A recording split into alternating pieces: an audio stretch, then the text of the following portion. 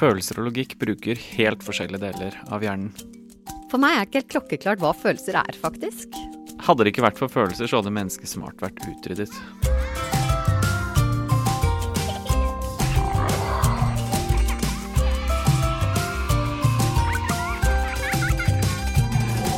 Aldeles hjertelig velkommen til første tilleggsepisode i podcastserien Drage i magen. Denne episoden hører altså til den hovedepisoden, som også heter Drage i magen, fordi vi tydeligvis liker å forvirre folk. Sorry for det.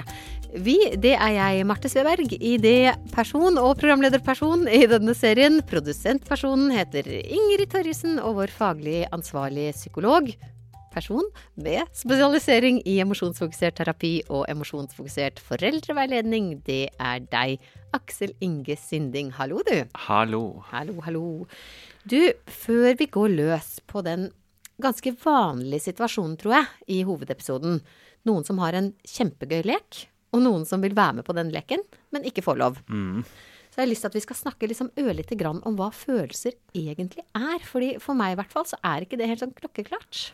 Nei, det nok mange som ikke synes det så tydelig. Altså, følelser, det et signalsystem som har som oppgave å varsle deg om viktige ting. Hvis det én ting du skal vite om følelser, så det at følelser handler om behov. Så når du føler noe, så det noe du trenger, eller motsatt, når du kjenner at det noe du trenger, så vil du føle. Så det som varsellampa i en bil som sier at du trenger bensin. Så når du ikke har trygghet, så blir du redd. Når du ikke føler deg akseptert, så kjenner du skam. Og når noen tråkker over grensene dine, så blir du sint, og så videre.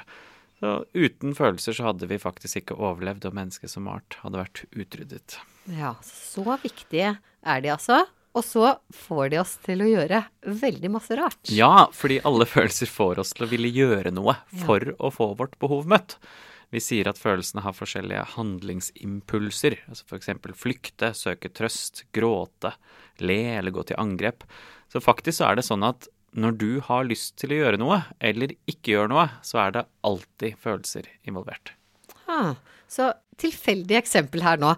Hvis jeg stadig utsetter en jobboppgave for eksempel, så det fordi jeg føler et eller annet. Ja, altså kanskje du litt redd for at du ikke skal få til den jobboppgaven, og det ville jo ikke vært så veldig godt å kjenne på for eksempel, å føle at man ikke god nok, så kanskje du beskytter deg fra den vonde følelsen ved å utsette jobboppgaven i stedet for.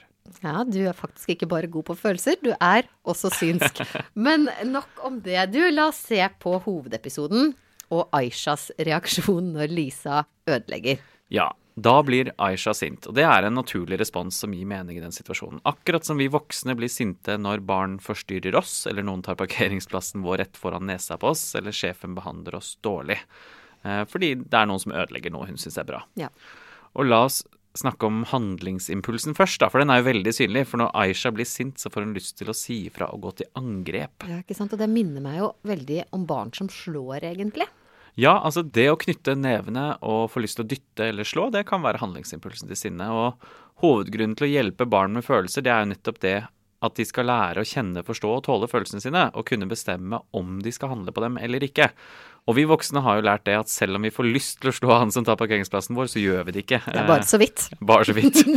Eller det jo noen som gjør det også. Eller hvis sjefen behandler oss dårlig, så vet vi at vi ikke bør sende den e-posten nå, når vi på vårt aller sinteste, fordi det ikke så smart.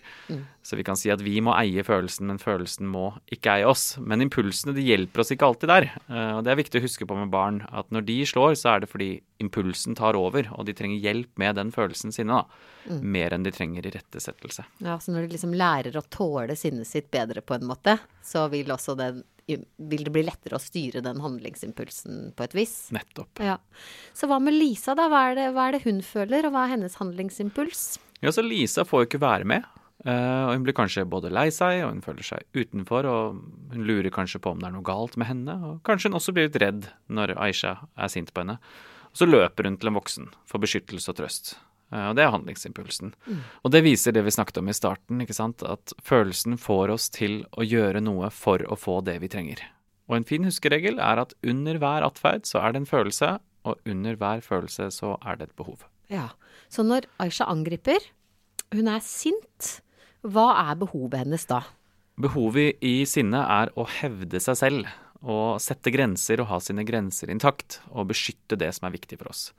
Og Lisa ødelegger jo ikke bare leken, hun truer også relasjonen til Aisha og Martin. De to har det jo så fint sammen, og så blir Lisa en trussel for den tosomheten. Og det kan jeg faktisk kjenne på selv også, liksom hvor godt la oss si at man på en fest da, og så har man den ene personen der som man elsker å snakke med, og det så gøy å henge med deg liksom, og så kommer den tredje inn. Da kan man liksom kjenne litt på det som en litt sånn trussel, på en måte. Det ikke så veldig raust, men det sant da. Det akkurat det, det sånn mye sjalusi i parforhold og vennskap oppstår. Tilbake til situasjonen da, der kommer jo altså voksen-Anne spradende inn og sier stopp en halv, dette ikke greit, ikke vær sinte, ikke vær redde for å miste kontakten, vær inkluderende. Lisa må få være med. Dette her høres jo ut som Marte Sveberg. Jeg har egentlig bare skrevet voksen-Anne som meg selv da, hvis noen lurte på det. Og Aisha og Martin synker sammen, og alt ødelagt. Ja, altså det jo veldig fort gjort. Vi gjør dette alle sammen. Vi voksne gjør dette, for vi vil jo at alle skal leke sammen, og det vondt å se at noen blir holdt utenfor, og vi har lyst til å fikse det. Og så kan også barns sinne være litt voldsomt, og det kan virke litt sånn irrasjonelt og overdrevet, så vi kan også bli irriterte på det selv. Ja. Men når vi ikke møter barns følelser, og avviser dem, eller prøver å bestemme over barnet, eller ber dem å slutte, eller lignende ting, så det to ting som fort kan skje. Da. Så den ene tingen at barnet kan bli enda sintere, og handlingsimpulsen blir sterkere. Ja, og dette her har jo alle voksne som har prøvd å kle på et rasende barn, eller prøve å smøre et rasende barn med solkrem, opplevd at jo mer man holder fast, jo mer kavet og gærne blir de. Nettopp. Det å hindre handlingsimpulsen vil gjøre det sterkere. Ja. Den andre tingen som kan skje at barnet resignerer litt. Og det det som egentlig skjer til slutt i situasjonen med Aisha og Martin. At Aisha synker sammen.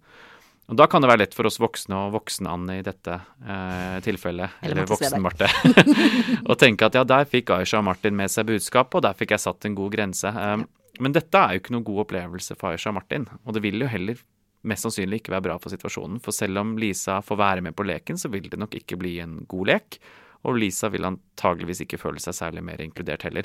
Så selv om situasjonen roer seg rent praktisk, så de vonde følelsene der fortsatt. Ja, ikke sant. Det også en annen ting jeg tenker på, og det hvis jeg har en følelse da, la oss si at jeg sint på han som tar parkeringsplassen min. Rent hypotetisk. Ja, rent hypotetisk. Det har aldri skjedd i virkeligheten. Og så sier da jeg det til mannen min, jeg blir så forbanna.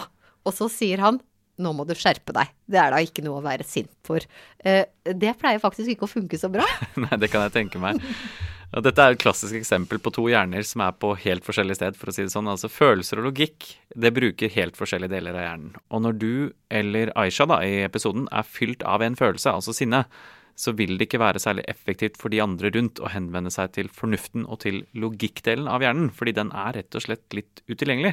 Så det mest effektive for å få orden på situasjonen og få følelsen til å gå over, det å møte følelsen og behovet. Ja, men stopp en halv nå, fordi når du sier møte behovet, da kan jo jeg få litt sånn, men det går jo ikke alltid. Det blir jo for eksempel ikke så veldig sånn inkluderende kultur da, hvis to barn alltid skal få leke alene, mens tredjemann får ikke være med.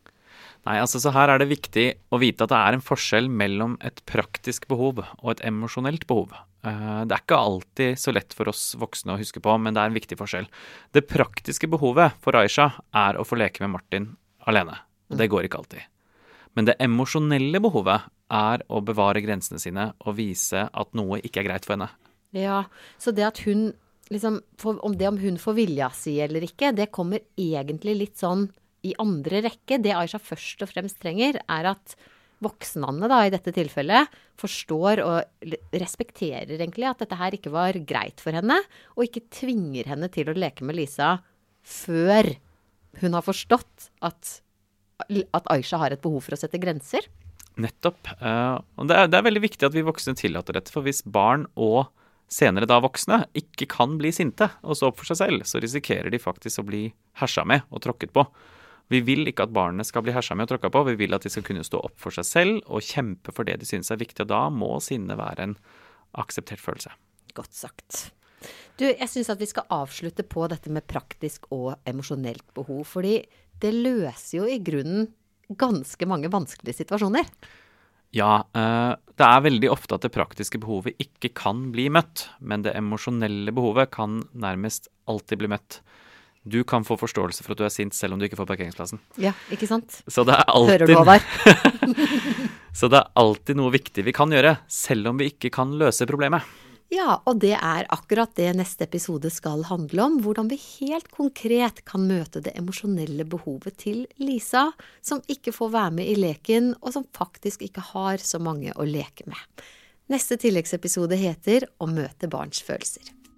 Men det altså neste gang. I mellomtida kan du gå inn på drageimagen.no hvis du vil utforske temaet litt mer. Der finner du også et tekstmateriale som du kan laste ned, og som har, synes vi da, masse nyttig info om hvordan man kan jobbe med følelser i barnehagen og andre steder også. Bare å laste ned totalt eitrende gratis. Tusen takk, Aksel, for i dag. Takk for i dag. Vi høres neste gang.